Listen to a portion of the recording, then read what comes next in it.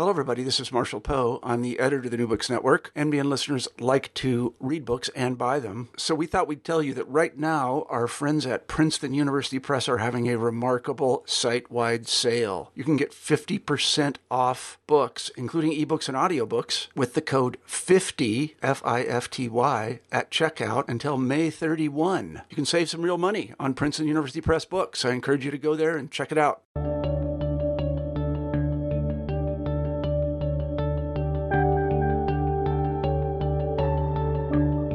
Welcome to New Books in History, a channel of the New Books Network podcast. I'm your host, Dr. Julia Gossard. Chocolate. Nothing is more irresistible for a decadent treat or a rich drink to warm you on a cold winter's evening. In 18th century Venezuela, cacao became a life source for the colony. Neglected by the Spanish fleet system, Venezuelan colonists struggled to obtain European foods and goods. But they found a solution in trading the highly coveted luxury good, cacao, for the necessities of life with contrabandists from the Dutch, English, and French Caribbean. Establishing an intricate contraband network, Venezuelans normalized their subversions to imperial law. Today, we're pleased to welcome Jesse Cromwell to discuss his new book, The Smuggler's World: Illicit Trade in Atlantic Communities in 18th Century Venezuela, published in 2018 by the Omohundro Institute of Early American History and Culture and the University of North Carolina Press. This incredibly well-researched and beautifully written book explores how smuggling in the Spanish Atlantic became more than an economic transaction or imperial worry. Persistent local need elevated smuggling to a communal ethos, and Venezuelans defended their commercial autonomy through passive measures as well as violent protests when the Spanish state enacted the Bourbon reforms in the 18th century. Exchanges over smuggling between the Spanish Empire and its colonial subjects formed a key part of empire making and maintenance in the 18th century. Thank you so much for being with us today, Jesse. Oh, it's a pleasure to be here. Thanks for having me, Julia. Of course. I'm really excited to discuss your book today, but before I get there, I want to give our listeners a bit of a formal introduction to you. Dr. Jesse Cromwell is Associate Professor of Colonial Latin American History at the University of Mississippi. His research focuses on imperial and Atlantic histories of Spanish colonialism in the 18th century Circum-Caribbean, with a special emphasis on how the Bourbon reforms affected the trans-imperial interactions, commerce, and mobility of a host of populations in the region. His work has been published in the Americas, History Compass, and the Latin American Research Review.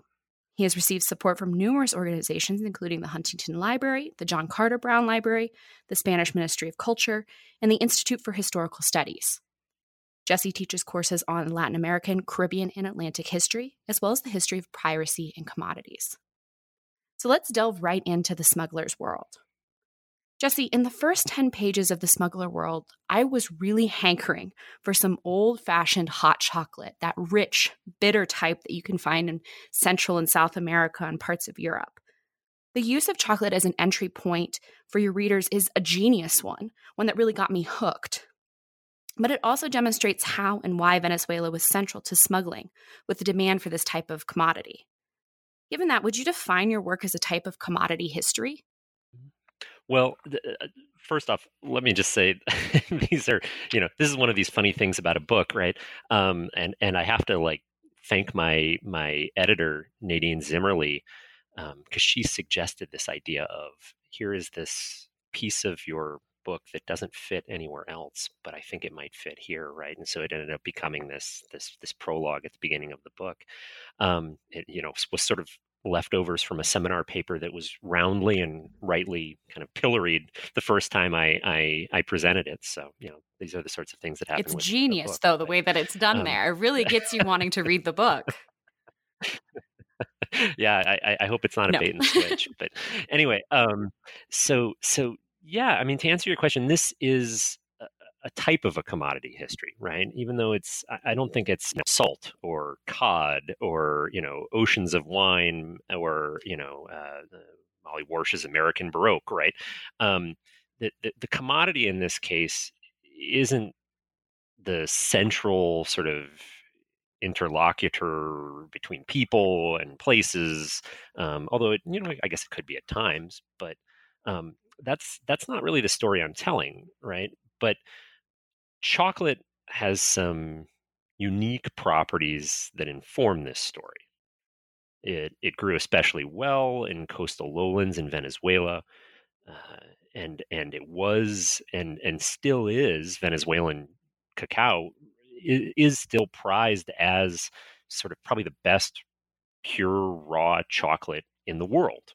Um, and the documents that I would read in from the 18th century would have um, that sense about them, right? Would talk over and over again about chocolates, uh, Venezuelan chocolate's value and preference, right? It was a product that was storable and tradable and therefore smuggleable, right? It's easier to get a hold full of chocolate together than a hold full of silver, and it, the it was a beverage and only a beverage at this time, right? Of taste and connoisseurship, particularly in the 18th century and in an Atlantic context, sort of like coffee or tea. It was imbibed by the wealthy and people of humble means as well. And you see um, all these stories in documents and in things other people have even written about how taken, especially people in the Spanish Atlantic world, were with chocolate, right? To the point where there are back and forth heated debates about whether chocolate violates the ecclesiastical fast and things like that, right? Or Right. what are its medicinal properties and this sort of stuff, right? So here is this beverage of real conviviality, right? That's Hmm. peaking at a time of salons in Europe, right? And um, I really thought when I was writing this introduction, well, how interesting would it be to kind of compare that sense of the beverage, right, to what I had been spending most of my research time looking over, which was sort of what the trading of this product looked like on the ground in Venezuela, right? And Venezuela at this time is this, you know, backwater that no one in the Spanish Empire had really been able to find a way to make a profit from. Hmm. Um, and here it is, the mecca of this emerging raw material, right? So it's it pushes um, the colony very much into the Bourbon imperial eye, right? As sort of here is one of the means of imperial reform is here is a way we can take a colony that hasn't done a lot for us, you know, encourage its cash crop production, create a new stream of revenue, and sort of regularize and control the trade in that commodity. So to that extent, it's a commodity history. Yeah, it's a commodity history. It's sort of the commodity of the Atlantic world, and it lets you examine so many other things around it. So it's not like you said a commodity, a history of salt or history of wine, but it allows you to go into these different areas of research. Yeah, yeah, And exactly. given that the smuggler's world sits at all of these different intersections of so many of the related historiographies, I mean, colonial Latin America, economic history, illicit trade, imperial policy, and that's just a few off the top of my head there. What do you see as the book's most central contribution then to Atlantic history? Well, I think most importantly, I wanted to think of smuggling and informal economies as not somehow aberrational or niche um, to the story of the Atlantic world, but rather central to how people provisioned themselves, thought about community and moral structures, and contemplated and wrestled with empires. Um, I also I think what I'm trying to do with the book as well is to sort of go beyond truisms about the Atlantic world was all connected, right? And to think more about um, who was connecting it and how. Right? And then I don't know the kind of motif running underneath in the book because so much of this book is about smugglers and the people who trade with them, and from the perspective of prize courts, right? To reveal how early modern people thought about criminality, right? What were the acceptable limits of things we'd call smuggling or Right. corruption or theft or violence, right? When is it sort of in aid of a community? When is it antithetical to what that community believes, right? It's sort of both within the context of the law, but also separate from it. Right, and that makes a lot of sense. Given this kind of history of criminality and the ways in which people negotiated this, you mentioned early on in the book that casual observers to early modern history will hear the word smuggling and associate it heavily with pirates. I mean, after all, one of the kind of most ubiquitous images that somebody has of early modern Atlantic would be that of a pirate. Um, but you're keen to explain the difference between smugglers and pirates. Do you think you could talk a little bit more about that, maybe tying that to the issue of criminality during this period? This idea about I'm the pirate historian, right, has been the background noise of my work since graduate school, What a right? great And hook, though, that um, you're the pirate historian. and I hesitate with that, right? But I remember inviting one of my best friends from when I was in Austin, Texas, right, to come to my dissertation defense, and he sat at my dissertation defense for a couple hours, and then said, "Jesse, you almost didn't talk about pirates at all. I was really disappointed, right?" So I'm fascinated by pirates as much as anyone else, but obviously this book is not strictly speaking a history of piracy, and I'm not strictly speaking a historian of piracy. There are people that do that work and do it really well. Um, Pirates are a group and a story that nonetheless the general public can easily grasp onto and get behind. And pirates as a group are what many even scholars uninitiated to the history of the maritime Atlantic think of when I say, oh, I'm doing sort of maritime Caribbean history, right, or maritime Hmm. Atlantic history. So it has been a very convenient way in for me. But to get back to your question, it's interesting because pirates, despite all of this fame, commanded such a comparatively small share of the early modern global economy when compared to smugglers. Um, Hmm. Part of the confusion, I think, too, between the two groups and why I had to spend a few pages kind of breaking them down is this is a continuum, right? Both sort of Right. occupationally and jurisdictionally, right? Um, a maritime worker in his, or in some cases her lifetime, might be a pirate, a smuggler, a merchant, a sailor, a slaver, right? These were often fluid designations, in someone's life course, but also in the empire they found themselves in. Um, Smugglers come from a broader, as far as the distinctions I would make, right? Smugglers come generally from a broader social class spectrum, right? They um, they want to operate involving evasion or collusion more often than piracy, right? I mean that's an element of piracy, but piracy, because it more explicitly involves theft, also more explicitly involves force or the threat of force, Right. right? And you're very clear that these people in Venezuela themselves were not necessarily pirates. They were trying to work within the system. Yeah, yeah, and I that isn't to say, right? I think the Spanish legal designations, for example, of Dutch merchants who were smuggling on the Spanish coast, right, would oftentimes, sort of on one page say contrabandista, right, contrabandist, and on the page, right, call them a pirata, right, a pirate, right, that uh, for bureaucrats, the distinction is not often made or is often forgotten, right? But yeah, I think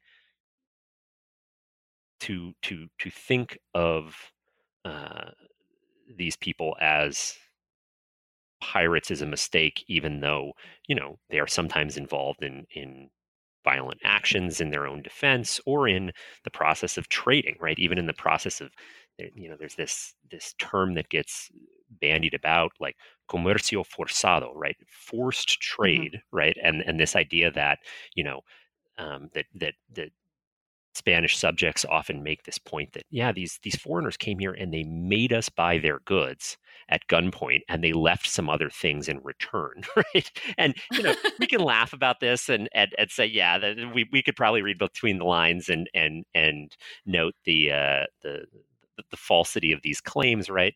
But there are other examples of violence and people who are sort of caught in the crossfire of violence between smugglers and Coast Guard officials and things like that that do, uh, make the point that this is an unpredictable and illicit world where, violence is often very much a part of it. Definitely. I mean, I think that that's such a key part of this. Jesse, I think that this conversation about the legalities of smuggling versus piracy, it really shows that smuggling allowed for great trans imperial connections during the 17th and 18th centuries across the Atlantic. When you discovered all of these records of foreign smugglers, the Dutch, French, Portuguese, etc., what did it teach you about the interconnectedness of the Atlantic world? That's a great question. I think what I was expecting to find were these documents that would talk about the way that people in different empires interacted, and that it would be sort of full of intrigue and secrecy and diplomacy and all of sort of statecraft. But I think what I was struck by and what really surprised me was that, at least in my little corner of the Atlantic world here, interconnectedness was a lot more normal and humble, if I could use that word, than I'd have guessed. The types of ships that smugglers were using were oftentimes, um, down to the level of, they would call them like canoas, right? Like canoes, right? Going 60 miles between Dutch Curacao and Venezuela. Um, the the traders were much more humble than I would have guessed. That, it really kind of reinforces something that I remember reading in Ernesto Bossi's excellent book about the Atlantic world, or Atlantic world commerce was much more of a peddler's commerce than a wholesaler's commerce, right? Um, a- I'm, I'm sort of paraphrasing him here, but that that sense of, these are not diamonds and rupees and silver by and large that's being exchanged. We're talking about incredibly humble, cheap goods. Coarse cloth and simple foodstuffs and liquor and things of that nature, right? And so, um, I was struck by that. I was struck by how much of the map many subjects had in their head, right? As far as that people that I thought were sort of coastal dwellers could think about what was going on in Curacao and Barbados and Martinique and islands where they might not even set foot. Um, and how much more they sometimes knew about commercial conditions than the state did. The I think that that's a part that is particularly interesting to me. So for our listeners, Jesse and I went to the same doctoral program at the University of Texas, and I think that we had several advisors, Jorge Canizares Esquera, Ann Twynham, Julie Hardwick, that all really made us look very carefully at the normal everyday people. of these negotiations and that they were incredibly savvy, that they knew about the interconnectedness of the world in a way that historians hadn't recognized previously. And I think you do that really well in your book here.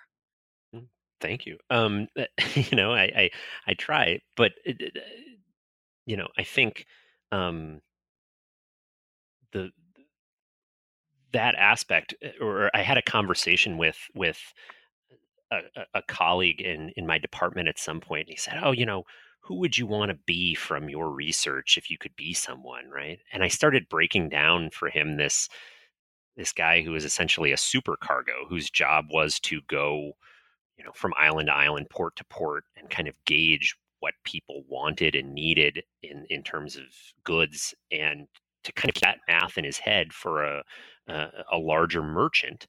And and he said, "Oh, that sounds that sounds really boring. That just sounds like a bean counter." But it's a bean counter who's also judging, you know, um, political conditions. It's a bean counter who understands sort of what's scarce for people and why.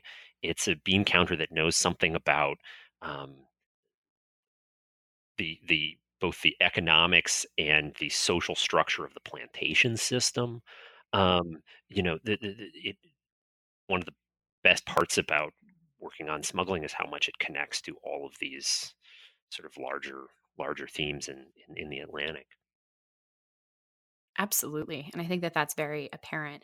I find that funny. I'd like to be a bean counter. Well, that would probably have been a very interesting position to have had there. We couldn't all be kings and queens and, big time pirates and everything. So, I thinking generally about this idea of smuggling. Your chapter, Contrabandists or Cargo, is one of the most innovative of the book, and I think shows your breadth in being able to cover Atlantic history, economic history, as well as the history of slavery.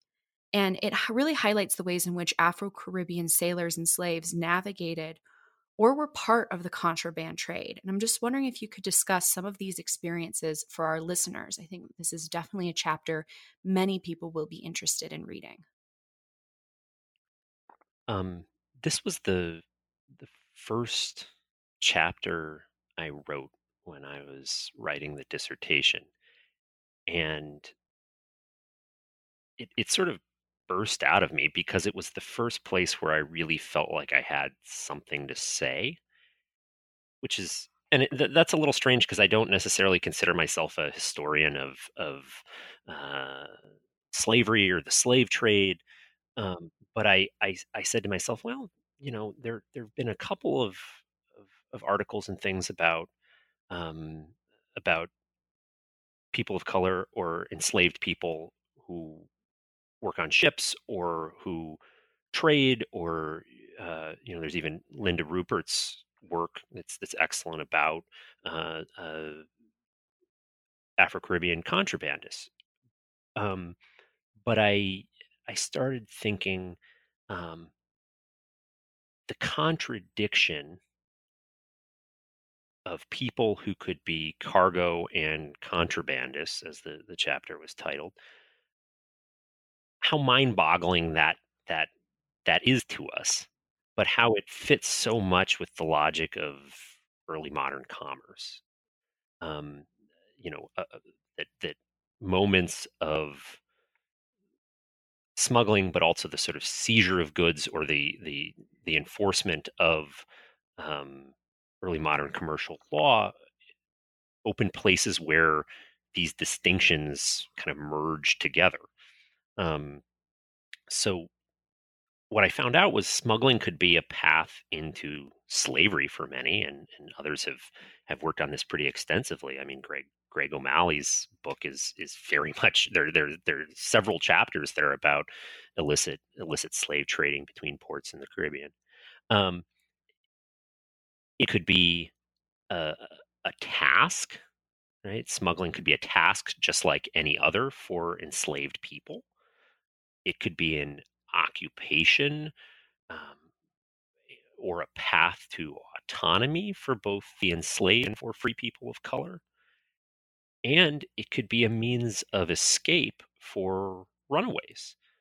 And that chapter opens with a an enslaved person, or a formerly enslaved person, named Juan Pedro Antonio in 1763, um, who is captured on a French ship from Martinique that's illicitly trading in Venezuela, and he is forced to to do time on sort of a work gang, and after he finishes that, he's allowed to live as a free man in Venezuela.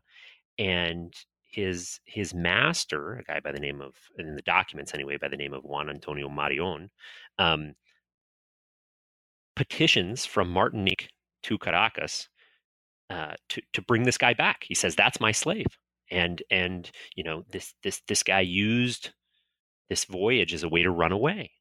And there's this whole back and forth in the documents about um, you know whether he's free or enslaved, and he claims that he's free. And the judge eventually gives him the option of finding a buyer for himself, right? Essentially selling himself back into slavery so that he can stay in Venezuela and not be subject to this slave owner that he is run away from. And I don't have time to go into all the ins and outs, right? But these are the sorts of um, gray areas that I found fascinating, right? Or slaves that, or enslaved people that are entrusted with taking the the cacao and goods of 5 or 10 slaveholders from a plantation region downriver to market, making trades and coming back with finished products. Um, some of this is slaveholders wanting to evade potential capture, potential punishment themselves, but there's a level of sort of trust there. Um, and I think we smuggling allows us to examine a whole range of occupational identities, and also to examine sort of jurisdictional identities. What happens to foreign Afro-Caribbean contrabandists, both free and enslaved, when um, when they enter into a different legal system and are caught, and that whole knowledge of whether they're free or enslaved is totally thrown up in the air, right?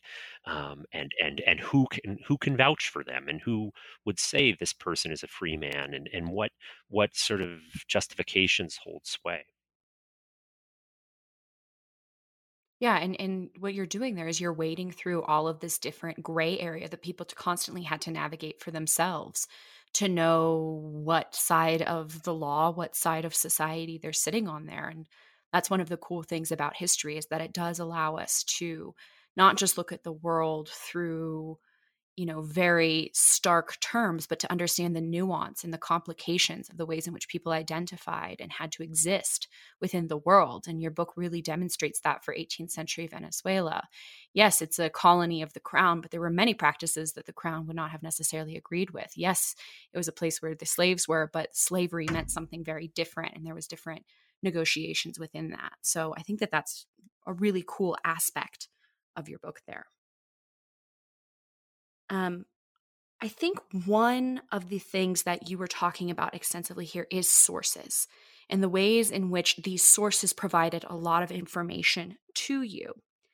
And you really describe your methodology very nicely in this book. And I would encourage the graduate students or the first time authors who are listening to this to go read the methodology section. It was really enlightening for me to see somebody be so forthright about their methodology.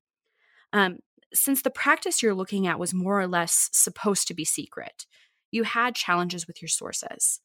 I love the section in chapter 1 on page 25 where you say, quote, "The archival sources documenting illicit commerce, when properly utilized, allow for multi-perspective analysis, uncommon in colonial history."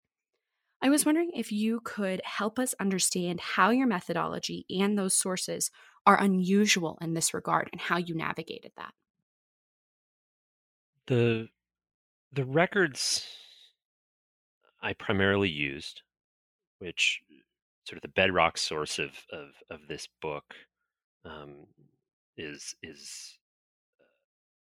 a number of prize court records. Prize courts are people that adjudicate um, seized shipping and determine whether or not it's contraband, and whether or not the goods should be um, repossessed and auctioned, and whether or not contrabandists or merchants should be punished, and how.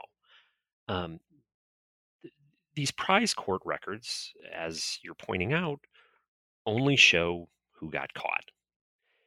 And what I noticed, and there are a few books that are they're notable exceptions, but what I noticed from the majority of the historiography in Latin American history, Caribbean history, Atlantic history, was that except for a handful of studies, the historiography either omitted smuggling or sort of talked about it obliquely, but said, "Oh, we can't really know anything about that," or um, because we can only know who got caught, tried to do this quantification exercise, right? Well, if this many people got caught and we figure it's this much of the shipping, then smuggling might have been this percentage of the economy, and that's valuable too. And I'm not trying to knock quants everywhere, right? But I wanted to study it as an occupational practice, and then later I saw this as a crossroads between so many issues of empire: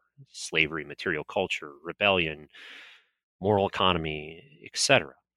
Um, so smuggling, as I dug in, seemed to be everywhere in the records, but also distorted. As I said, only those who got caught. Um, that the records tended to be from a very statist perspective. Smugglers wanted to be anonymous. They never would have sort of written a tract about, or almost none of them did write a tract about, oh, this is why I'm a smuggler and how I smuggle and all these sorts of things. Um, and oftentimes the ones who get caught don't see them. The ego documents of smugglers Exactly are right. not And necessarily there. oftentimes the smugglers who got caught didn't see themselves as criminals or smugglers at all. Um, so there were lots of misperceptions on the part of the state as far as um, what these people were doing, or officials that quite clearly were trying to cover their own tracks because they were complicit in illicit trade. And from the perspective of contrabandists, there's lots of accumulated informal knowledge about how to lie, how to formulaically confess, how to keep contacts, or the extent to which someone was a habitual illicit trader, how to keep those things hidden. So I found I had to do a lot of reading between the lines, and it just took a certain amount of reading the documents. And this is why I would, counsel any graduate student to not just take those at an archive, but also spend a little bit of time reading. It just took a certain amount of reading documents to start understanding their internal logic. I found the archival material to be split between imperial and colonial concerns, right? So what made its way to Spain was stuff that would concern the crown or the council of the Indies, or these really important bodies, about the economics of the trade, about potential issues of unrest amongst populace, some very important officials who get prosecuted for um, contraband trade, these sorts of things, or their complicity within it.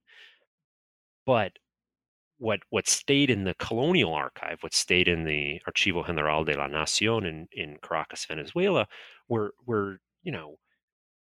really everyday documents down to people who were smuggling or buying tiny quantities of smuggled goods, right? So I had both these kind of this is what matters to the Right. state, and this is kind of what's happening, way down on the ground. Um, so, I ended up with a bunch of documents that are wonderful in the sense that they allow and the reason I have that statement that you quoted in the book is, um, it's not just someone is caught and judged and prosecuted. They allow the traders to talk, right? And oftentimes these folks will tell you about itineraries and what they were doing and who they were interacting with and the places that they traded and what they traded and all Right. this sorts of stuff. So you can build this really rich picture of 18th century commercial life, right? But it's filtered through the state. And I would get these Yeah. questions at conferences or symposiums or things saying, aren't you just seeing these people like the state did? Why do you even use the word smuggler? They wouldn't have thought of themselves as smugglers, and they're right to an extent, right? But I have these documents because the state thought of them that way. I can study these people because the state thought of them that way, and that tension between sort of an Atlantic fluidity where you know people could smuggle and then trade legally and hop between empires and hop between islands, and that tension between that Atlantic fluidity and imperial and jurisdictional rigidity, right, where empires did matter and people were caught and people were judged smugglers, and the human consequences of that could be uh, um, uh, really destructive, right? That tension is at the heart of my methodology. Jesse, are you there? Did we lose you? Okay. It sounded like it I'm just cut here. off really abruptly. But I think we'll be able to fix that. Okay, we're going to cut back in here. I think that that methodology that you're talking about is sort of the perennial issue when you want to tell a bottom up history. You are limited in many ways by the sources available to you. And what you've done is you've been able to take the imperial or the state documents and find voices and experiences within them that I think is a really creative way that we've had to get at this bottom up history for the past generation of doing this, and something that I'm sure other people are struggling with how to do in many ways. Yeah, certainly. And I think anyone, I mean, historians always have their questions that go unanswered when they're done with their studies, but especially with these documents of illicit practice, I have so many questions that I still don't have an answer to, or that I took a stab at but that couldn't quite answer, as far as sort of what makes everyday people um, want to buy small amounts of illicit goods despite the risks. And, I sort of talk about some cultural understandings of that, and that European goods do mean a lot to identity and things like that, right? But I can't. Nobody really asked these people, why do you want to own this or that cloth from Holland, right? And also I just started to sort of get a sense of a few what I call smuggling rings or kind of commercial networks. But oh boy, there's so much that I wanted to know about who knew who, and how deep some of these contacts go. And right, I mean, you it's like you would really like to see the flow chart on some of these really intricate smuggling Yeah, rings. and that's kind of the issue we all have to deal with, is the unanswered questions that we will never have answered, because the documents in our evidence just doesn't lead you to answer those things. And I think that that's Precisely. one of the most interesting and frustrating parts of what we do. Um, No, given work for future Yes, people, right? exactly. Yeah, leave all of your your decision making processes somewhere so that future generations will know. Um, given sort of this discussion of methodology, I think that this section lends itself, as I said, very well to graduate students as well as to first time authors. So I wondered what your advice is to graduate students in Atlantic history at this moment in time. What are some kind of key takeaways that you'd like to tell them? Hmm. Um, that you'll wear multiple hats, right? I mean, I think of myself as a Latin Americanist, a Caribbeanist, and an Atlanticist, but though you wear multiple hats, and you should keep sort of your your membership in all of these, or your intellectual membership in all of these current, emphasize Which the is one that, important for the job market, by the well, way. and I was about that's where I was going. Emphasize the one that can get you the most job interviews, right? For me, it really was that regionality still matters, despite Right. me wondering or thinking that maybe it didn't. Right? I mean, 90% of when I was on the market, 90% of the jobs were in Latin American history. Right? There weren't that many Atlanticist jobs. Right? But beyond the kind of brass tacks, practical matters. Right? I think sort of methodologically, I think Atlanticists or budding Atlanticists should not rush to shove everything into an Atlantic or transnational or global framework, right? Some things don't belong, right? And saying the word too much causes it to lose its meaning, Hmm. whatever that means. Um, Instead, I would encourage Atlanticists to try and map out how and why their historical subjects are connected across empires, cultures, oceans, etc. Um, I would say graduate students that are working in Atlantic history should pick a manageable topic that develops out of the archives and print material that they can get at, right? Rather than the other way around, right? To think Absolutely. about something that is gigantic and requires you to be on three continents and all that stuff is wonderful, but that may be a second project. That Right. may be That may be your you your know magnum opus in a way. exactly right. And more to the point, if you have this wonderful idea for a project and then don't find what you're looking for, right now you start to wonder, well, was it in this other place or that other continent or things like that, and resources are finite. um I also, especially for Atlanticists, um, reading widely, I think, is Hmm. really important. I mean, I got picked up by a press that traditionally focuses on early America, right? And by early America, I'm talking about 13 colonies, and Omohundro is certainly branching out and very much uh, thinking about vast early America now, but um, that press is still not on the radar for many of my Latin Americanist colleagues. Um, and I think Atlanticists can develop their own opportunities by reading widely and thinking that way. And then finally, you know, Atlanticists should smile in the knowledge that they're uniquely positioned to avoid, uh, you know, investment in sort of dogmatic nationalistic historical narratives, right? I mean, like that's one of the best things about uh, investigating history the way that we do, is that um, we're not necessarily kind of straitjacketed into some of these long historiographical debates. Yeah, you can really complicate that narrative and oftentimes disregard ones that don't necessarily fit with what you're seeing and change perceptions. Precisely. Thinking about this, reading widely and thinking of yourself as both a Latin Americanist as well as Atlanticist, how did that get you interested into 18th century Venezuela as a research topic?